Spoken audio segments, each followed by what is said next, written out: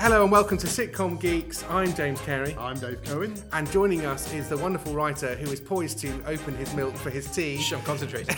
It's Toby Davis. Hello. Thank you so much for agreeing to be on our podcast. Toby. Hopefully podcasts, as we're going to talk to you about your career and also a very exciting movie.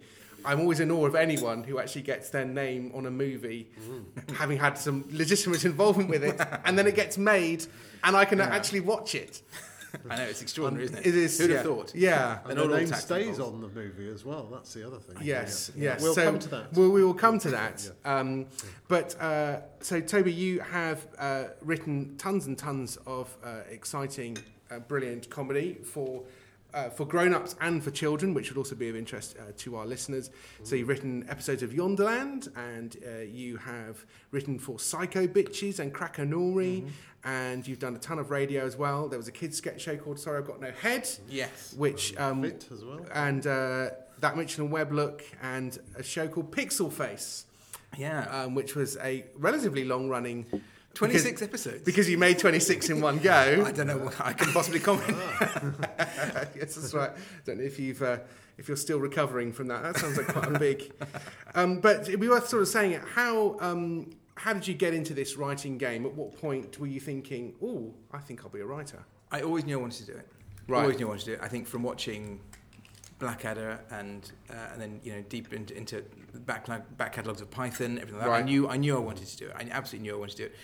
Weirdly, Ripping Yarns was a big one that made me feel like you could do all this kind of stuff. You could, which of course it turns out you can't. Yes. But so I think so. I was so I started writing when I was about properly, I guess around 14 or 15. Okay. School let me put on full-length plays. They let me put on their school plays, which was great. So I used to do Famous Five. Stuff like that. Right. So it was really, so you got it in front of an audience. Yeah. Early on. So I always knew I wanted to do it. Yeah. I thought I wanted to do serious plays as well, and I did. So I studied theatre at university. Yeah. And I got into you realise everyone's actually doing quite serious political plays, and it turned out I really wanted to have a lot more falling over. Right. In my and then I just started writing. I don't know, does Brecht have a lot of knob gags and fart jokes? I mean, they do if I'm involved. But Okay, yes, that's right. Shakespeare is full of it. Well, Shakespeare is, yes. As such, I'm rehearsing a Gilbert and Sullivan at the moment, and my sole job is to put knob gags in. That's where I've come from at the moment. It'll be at the Colosseum. Well, that is time well spent, adding knob gags to Gilbert and Gilbert's Sullivan. work. Yes, that's right. But I've always thought that's what it lacks more than anything else. Well, it turns out, I can sprinkle someone. But, so you serious theatre, but you were sort of veering in a different direction. Yes, and I wrote lots of plays, in fact. But what I was always doing was trying to write sitcoms. And then when people ask you how you get into it, my answer to them is that boring. I wrote scripts and sent them to people from Contact at the time. Yeah. There's Contact was a book version of the internet. Yeah. You had addresses of producers and you sent your scripts off, and eventually I got a bite. Actually, to be fair, it was the first one I sent out a big, for me, photocopying 30 scripts felt like a huge epic thing. Which it... Stapling into envelopes, and I got a bite straight away from Celador. Okay. And then who aren't in existence anymore, I think. They're probably... They were Who Wants to Be a Millionaire. They're probably now a tax haven shell company that own 3 other production companies that we've actually heard of. They were sort of basically Jasper Carrot. Jasper Carrot, He invested in Who Wants to Be a Millionaire, and they made. Right. But Humphrey Barclay was there. Yeah. Who was a name I'd seen on lots of credits. Like Desmond's, for example. That was a Humphrey Barclay Productions, I think, Doctors, as well. I think all the not the BBC one now, but the Doctor in the House and all that. Oh, stuff. I think he was. Yeah. And I think he was involved in Footlights. Yes, I think so. He, I believe, is still alive, and we should get him on this podcast, shouldn't we? He certainly is. Yeah. That's okay. You heard it here first, listeners. 2018, we're going to deliver Humphrey Barclay. Yeah. It's interesting. Also, I just pick you up on the you watched Blackadder and Ripping Yarns, and you wanted to be a writer. That's quite an interesting thought, because I mean I watched sort of Tommy Cooper and Steptoe and all that, and I thought, I want to be a comedian. And it took a while for me to think, I'd want that to understand that writing was involved in that process. So you were first. You thought, writing. I mean, I may be misremembering for the sake of a story, but I think no, I was very because they feel very written, those shows. Because also remember, this was before there were endless repeats and before you could watch stuff. So what you used to buy were the script books. So I was very Right. aware of being written. So that's what I had. I had those two. Did Comedy you- fans will have those blue and yellow hardback Python script books, Okay. I'm sure, and the Ripping Yarn script book, and the Fry and Laurie paperbacks I had. So Oh, the Fry and Laurie ones are for Yeah. me. But also, did you not used to audio record stuff off the TV? yeah. I've the Mrs. Richards episodes of Fawlty Towers. Right. I can do verbatim because I audio taped it off the television. The record and play yes, tape recorders. yeah, and my sister's in it at some point, telling her to shut up or something. Yes, because we didn't have a video cassette recorder in our house for years. Yeah, So. and actually, one of the first, and that's the reason I know Victoria Wood as an audience with Victoria Wood, the really famous, amazing one. I've now memorised that because that's one of the first things we taped on a VHS tape on our Panasonic video recorder, and so I watched that many. You put the sticker on. Yeah, absolutely. Take the tab out even. Yeah, exactly. Take the tab out. Yeah, Take the tab out. Yeah, absolutely. So yes, I think that might be why I thought of them as writers. Though of course I wanted to be in stuff. I think I wanted to be, Hugh Laurie. I think, but Who wouldn't? Yeah, and I think, and I would still perform. But I think you just, I think I sort of nailed my colours to a mast as a writer, and just, it's where it is. I wonder if it's for me. I only realised this, I think, last year. One of the reasons that I'm a writer is because I grew up loving comedy, and I always wanted to know how it worked. And if you want to know how comedy works, you do sort of need to write, I think.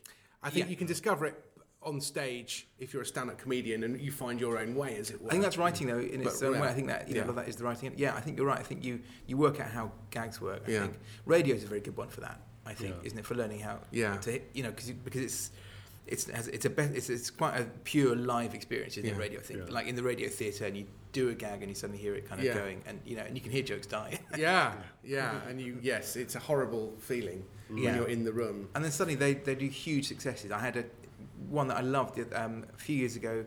The cash register sketch I did for Mitchell Website, which about someone trying to buy a cash register in a shop that sold cash registers. And it's a sound effect sketch, you can tell, but the laughs when people sort of got what the joke was going to be and how many times they were going to hear.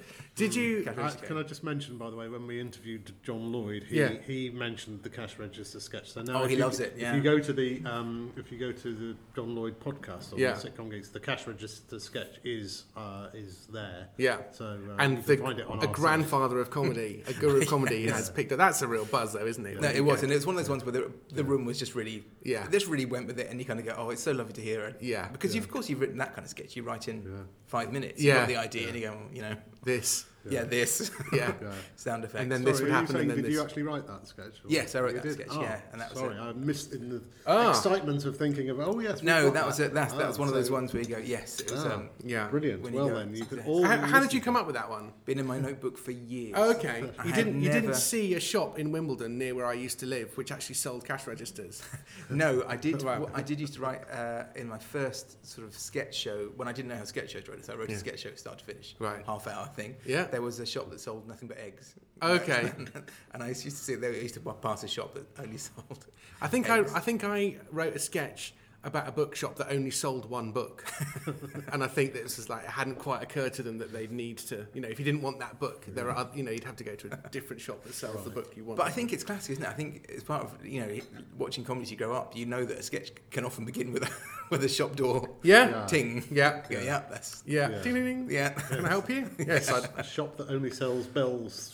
Stores. Well, we did. That was the follow-up we did to cash register. In fact, there you go. The doorbell shop. Yeah. Right. Yeah. And so, as you were kind of making your way, so what happened when Celador plucked your script off their pile and expressed an interest?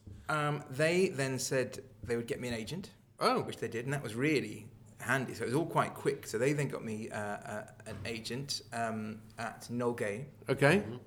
Who were proper, and that was very nice. So I didn't know really about how agents work, but we went and I got an agent.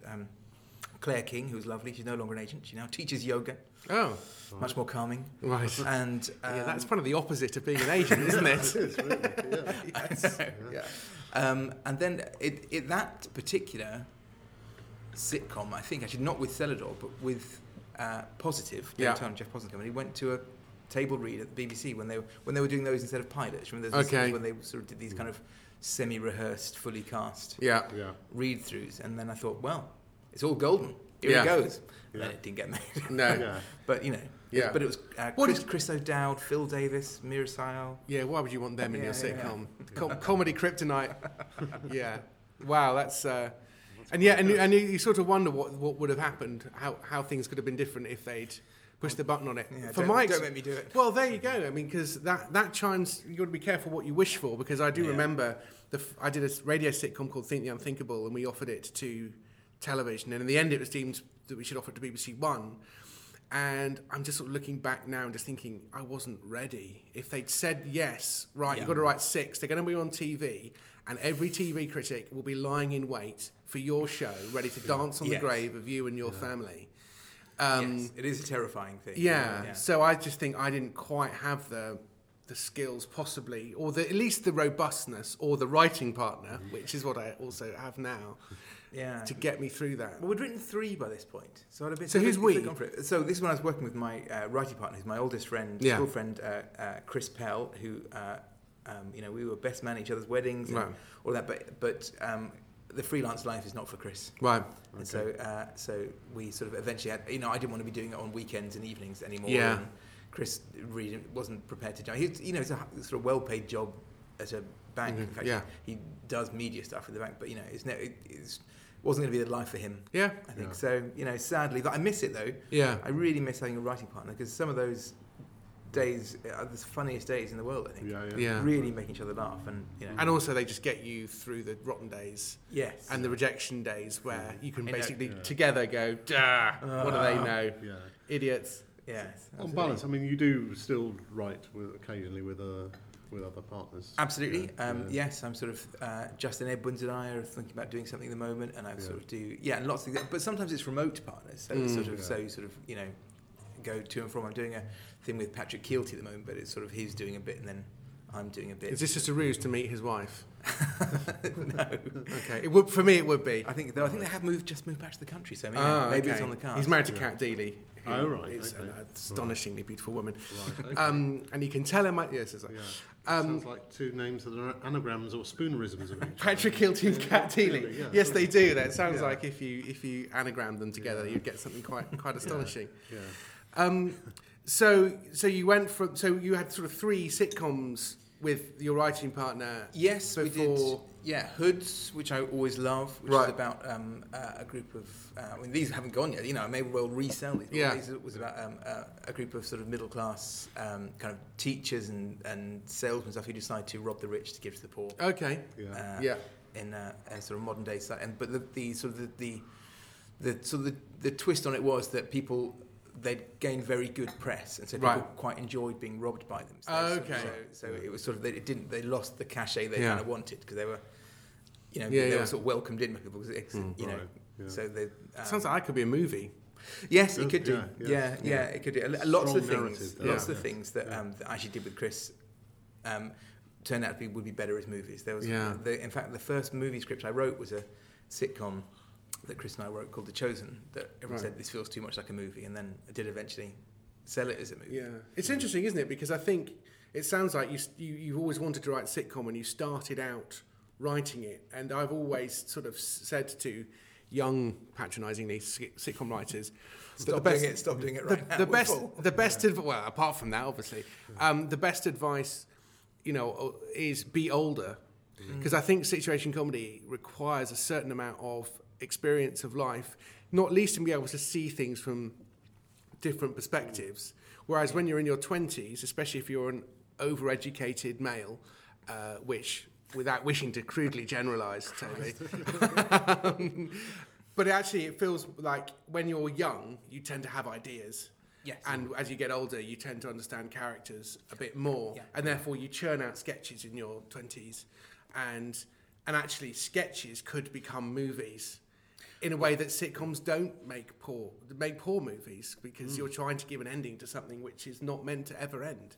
Which, the last episode of every sitcom is almost always a disaster or chronic disappointment. Yes, no, I think that's right. And I think sometimes you're aiming towards a set piece in a sitcom when you're younger. You've got this idea of this funny thing. I remember in one sitcom where it was set in a cafe, and I really wanted to put this joke in of him setting up a sushi bar on a scale X trick, and I kept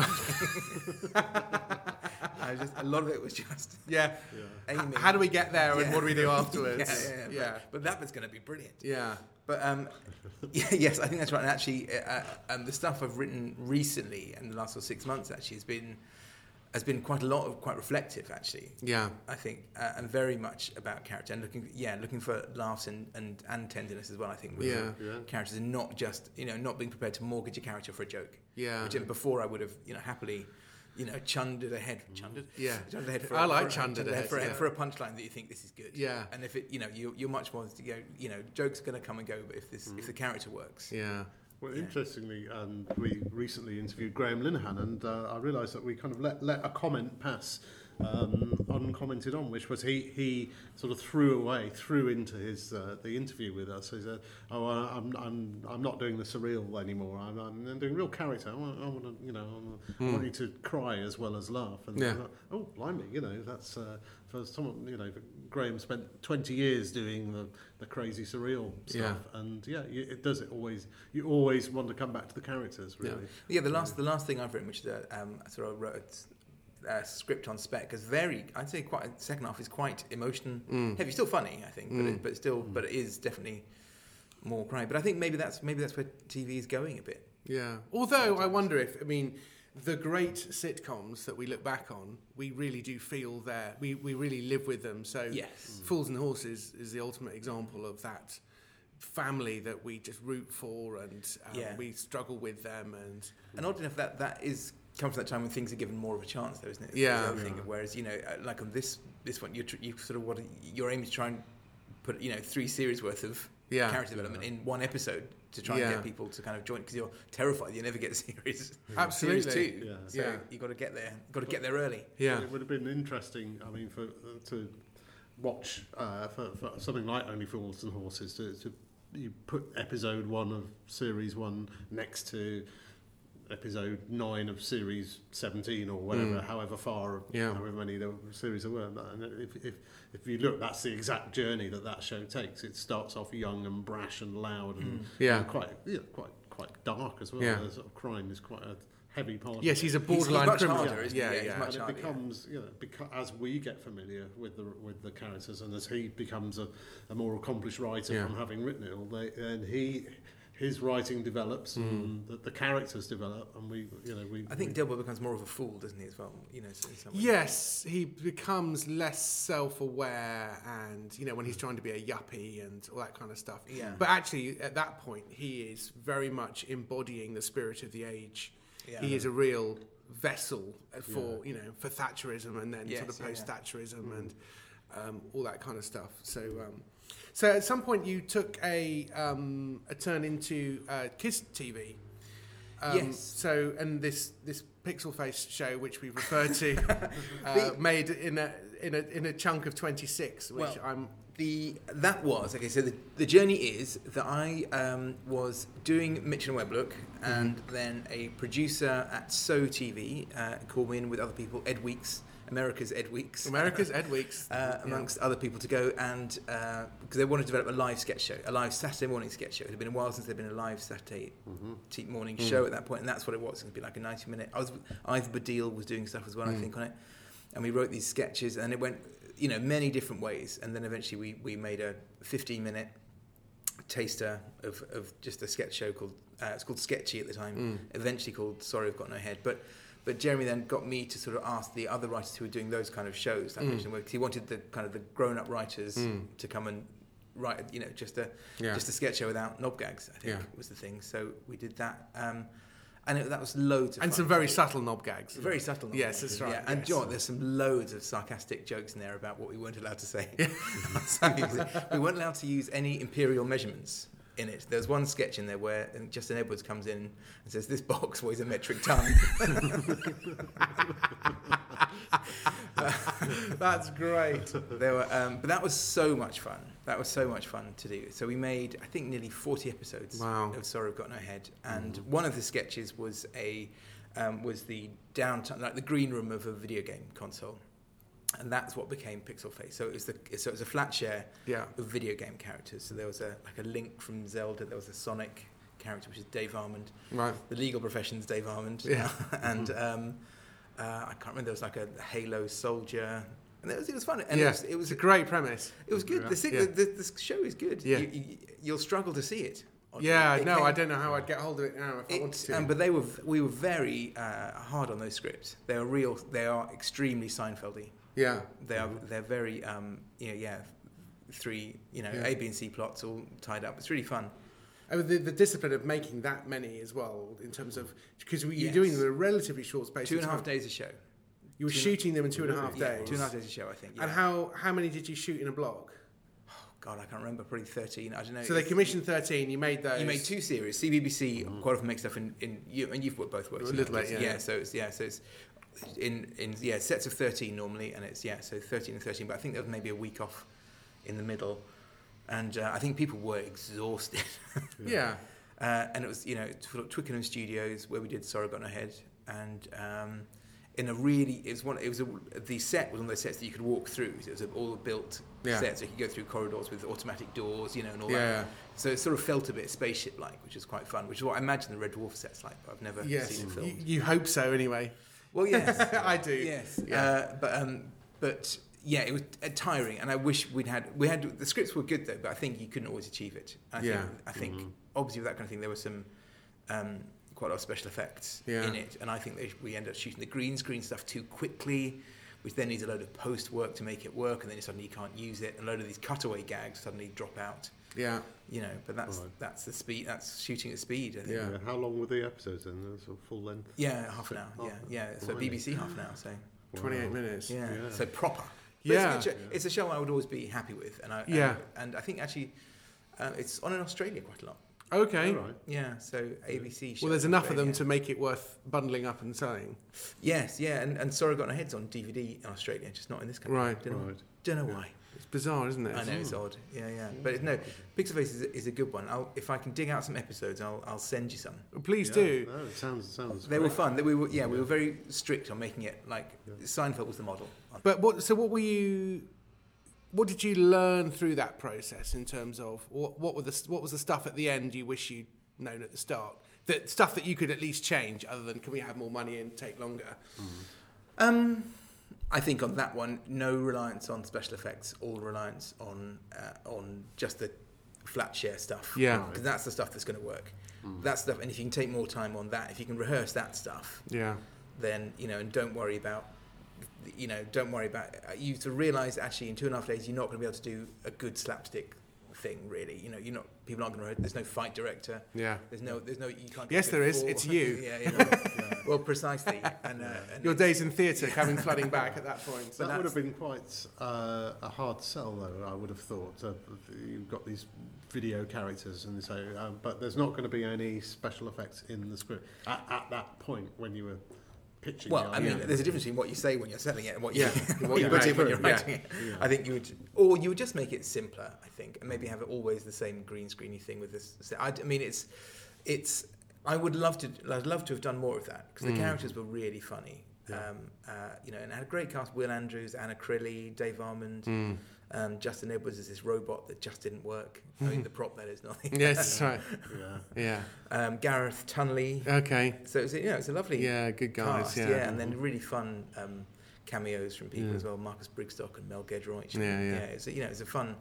It's a fun show. Yeah. And weirdly, it's someone who's gone through it with a fine tooth comb and put it all on TV Tropes.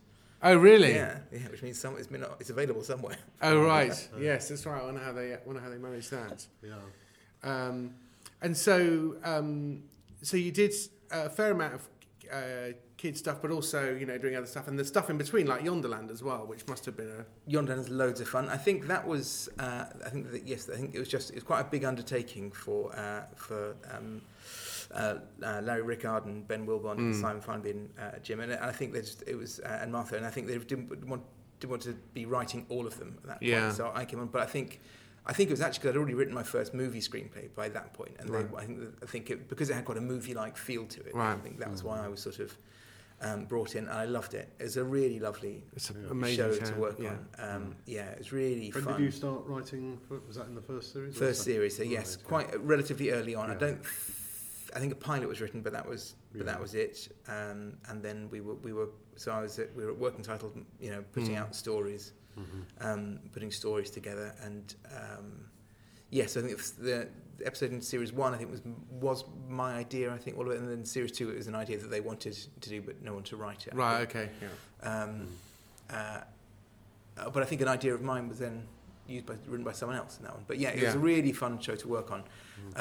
The same thing applies that you suddenly realise all these jokes that you suddenly can't do, even though sometimes when you feel you're writing for Sky and it feels prestige, and you go, they're gonna say yes to everything, and then suddenly they don't. No.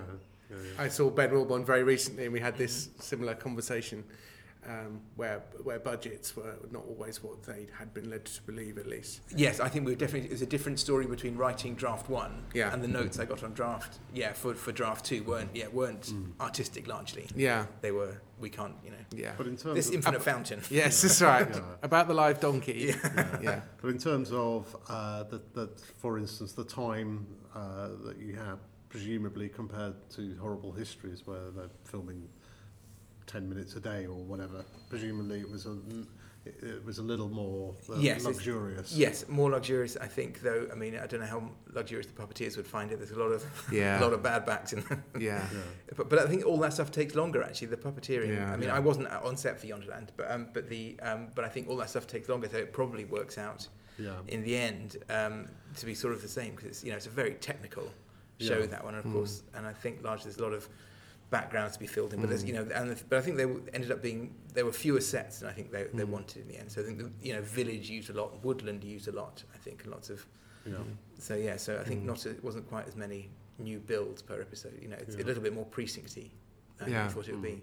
Yes, I think that wasn't the intention originally. No, I think it was supposed to. Well, it does look, actually. I think, but I think it was it's the scope of Labyrinth was that thing. So every episode a new adventure and something new to see, which is I think was sort of the feeling, and then and that fun juxtaposition with her home life. Yeah, which is actually something that I think the channel really wanted to see a bit more of. Series 2, and I was thinking, do they want to see that, or not really? What the less funny bits, or do they want to see the funny creatures? No. But it still ended up with a very movie-like feel to it. I think people, it was people, great. Parents who are willing their children to enjoy Labyrinth could at least put them in front of that. I'm conscious that listeners of this show might be thinking, well, this Toby Davis seems like a very nice and well-adjusted and successful writer. Where's the pain and the dysfunction? Oh, there's so much pain. There's so much. I remember one of a big deal for me was a sitcom years ago called Clone. Producer of The Office, writer of Friends. I was there. We got on so well. Mark Gatiss was in it. Jonathan Pryce was in it. Yeah. We did a room, and I was in a room with writers of Sex and the City and The West Wing and Malcolm in the Middle and people who went on to do Community, and my God, it stunk. Even in the room it stunk? No, not in the room. Not in the room. It should have been a single camera show, I think, and it was very much insisted it was going to be a multi-camera show, and it was a sci-fi sitcom, and I think it should have been a single camera kind of comedy drama, really. Yeah, I think, and it would have worked. But I think, I think it's possibly the multi-camera thing, did for it a bit. But who can say? Yeah. But it absolutely. At what point did you sort of think? Because obviously on paper you started to think, "Oh, this is looking great," but there was a point at which you just thought. I remember seeing the first one and just thinking, "Oh, that's not going to help Jonathan Pryce do another sitcom." Because I think he's a tremendous actor. Obviously, he's a tremendous actor, and you just thought, wouldn't it be great for him to do a 1 foot in the grave type show? Yeah. Absolutely. But after that experience, you probably won't particularly want to. No, I mean it was on, I think, because actually the script, everyone loved the scripts, I think, and they read them. I think people really wanted to play Clone, who went to a lovely guy called Stu McLaughlin. And it was a big, but I think you could see the writing on the wall on the audience screening of episode 1. Okay, was it not filmed live? No, sorry. Yes, sorry. Not the audio. The show, the live show, the live show. Which is a show with everything was supposed to be working right. So there were kind of it's supposed to be lifts and things where you palm print hand scanners and things all being prompt, everything having to work, so and it all of course didn't work, and every time a hand scanner didn't work you'd have to stop, reset, go again, all in front of an audience who are who haven't seen scene 1 an hour into it, Yeah. And there were latex masks being pulled off Mission Impossible style, which of course take forever to go on. Right. And there was I remember. Well, that's real sort of production naivety, isn't it? I'm is. surprised. How did that? Well, I don't know. I don't know. It seems odd that that's.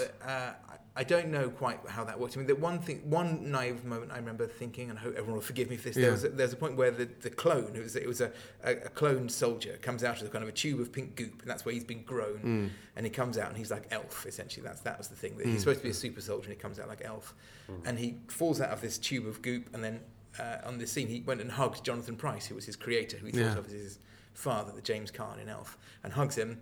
And of course, then Jonathan Pryce is then covered in pink goop, and there's only one suit. Right. So they then had to spend in front of an audience about 20 minutes cleaning a suit, drying it with a hairdryer, so it could go again. Goodness. Yeah. Oh my goodness! I mean, it's they just working at the moment on something which had a modicum of technology in there, and even the modicum of technology now has gone really, just because it's just so. There's just so many ways that these things can go wrong. Yeah, I think it's very hard. That was very hard. I mean, it's not to say the crew weren't kind of brilliant on it, but when you've got 15 things to do in a 5-minute scene. Yeah, it's plate spinning. It's. I mean, a sitcom without special effects. A family sitcom around a sofa. You've got 9 plates spinning. Yes. To add latex, goo. Yeah.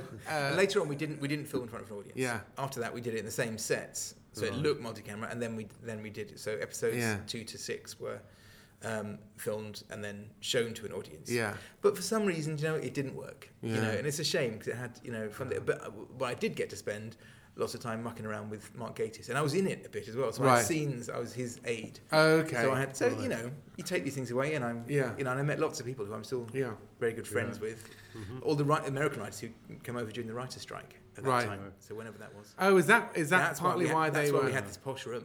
I see. Because they couldn't work in America. Yeah. What did you learn much from working with them in terms of approach or? Absolutely. What were you sort of taking home from that? Much more professional, presumably. It was, I mean, Adam Chase was great. Adam Chase, he wrote on and exec produced or produced whatever that term is in American shows, like series 1 to 6 of Friends. So he was there. He was. I've seen the name Adam Chase a lot. Yeah. Yes.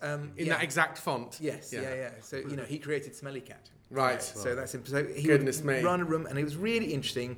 He'd have the whiteboard, and this is clearly a thing that he really knew how to do. So he would have a timeline set up, so he'd know where people were during the day. And he'd say, he'd instinctively know when you needed a night, when you wanted something to happen the following morning, and make sure that was starting. So it was kind of great. And then he also remember him saying, we were all sitting around this table. I remember him saying, when people were sort of just saying ideas for the sake of it, saying, it's all right to be quiet. Yeah. Yeah. And go, it is all right to be quiet, but it's but he was really generous with laughter as well. Yeah. So if he came up with a joke that he liked, he would be full on. Yeah. Leaning back on the chair, thigh slapping. Yeah. Laughter. And we had lots of things like that. And it was a shame, and it was a real pet project for Adam as well. So it was sad for him that that this thing has slightly crumbled in his hands. Yeah, and he was definitely sad that it didn't go the way he wanted to go. I wonder if there's a point at which sitcoms, audience sitcom goes out of fashion, which is, I suppose, that Friends is the sort of peak success point is Friends finishes and Seinfeld's already come to an end, but Frasier's still coming to an end. It's in its pomp, but I love Frasier. And people are still saying, "Oh, we're still making audience sitcoms. Oh, right, let's do the sci-fi audience sitcom." And gradually, and the budgets are starting to come down at this point. Yeah, and it's the BBC comedies Three aren't as big. Yeah. Is it to some extent? I'm wondering if the lack of if the decline in audience sitcom has come because there was such that particular golden period where there was the 4 big sitcoms of the time: Seinfeld, Frasier, Simpsons, and Friends, and 3 of them were audience sitcoms. And whether that's no one's ever quite managed to be as good as that period. But I also think that Adam would have done that because audience sitcom is what he knew. Yeah. So I don't think it would have struck him to do a single camera. I think that would have struck him as drama, and I think. But in a way, you are stuck with. I mean, when I wrote a play about science and religion, because that's something of particular interest to me. It basically sounds like a sitcom because I don't know how to do it any other way. So I think that's partly that. We're going to talk to you in the next podcast about your movies, but before we do that, we have to acknowledge the fact that you have this preposterous thing in front of me that looks like a speak and spell that you write on. I was working on it when James and Dave arrived. It's a Neo. It's a Neo Alpha Smart or Alpha Smart Neo. Okay. And it looks like one step back from a Kindle. Yeah, it is. It looks like one step up from a toy that my kids had about 12 years ago. Yeah. It's a toy. But what it is that well, you can hear. Let me see if you can hear how nice the keyboard is. It's a nice keyboard. Yeah. It's a nice keyboard, and it has 8 files. It'll store thousands and thousands of pages, but it doesn't have any internet on it at all. And it connects to the Mac very easily, and it runs for 700 hours on AA batteries, and I bought it for $12 from off the internet. So this is now what I write on. Right, okay. I write all my first drafts on here. You can't edit on it because you can only see 6 lines on its calculator screen. So you could edit if you wanted to, but you just practically can't. You could, yeah. You could. Oddly, its spell check is better than the one on the computer. Wow. I will spell check on there because it's very good at it. But I found it very, very freeing. Things like train, and because I live out of London now, so when I'm coming in, I get that hour of pure typing time, and and I find that you can get so much done, and I really like it. It's just, I think writers are always looking for that special pen, that special notebook, that that little special thing. Procrastination. Oh, here's a new thing to look up. But it's a good procrastination removal tool, I think. The Alpha Smart Neo. Yeah, it is astonishing, and they stopped making them. Sponsoring sitcom. Yes, that's right. It's but you say they stopped making them. I think they stopped making them in 2004.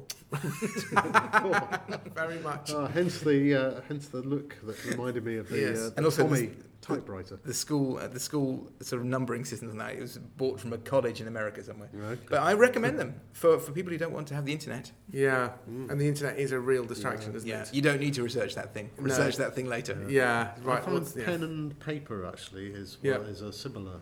But it does save it. That's why I bought an iPad Pro, partly because I wanted one, but partly because the Apple Pencil meant that I could write notes and share them with my writing partner. But ultimately, I still have the internet, and that's probably not a good thing.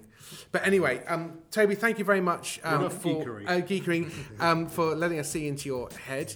And we will speak to you in the next podcast about movies. But for now, Toby Davis, thank you very much. Thank you very much.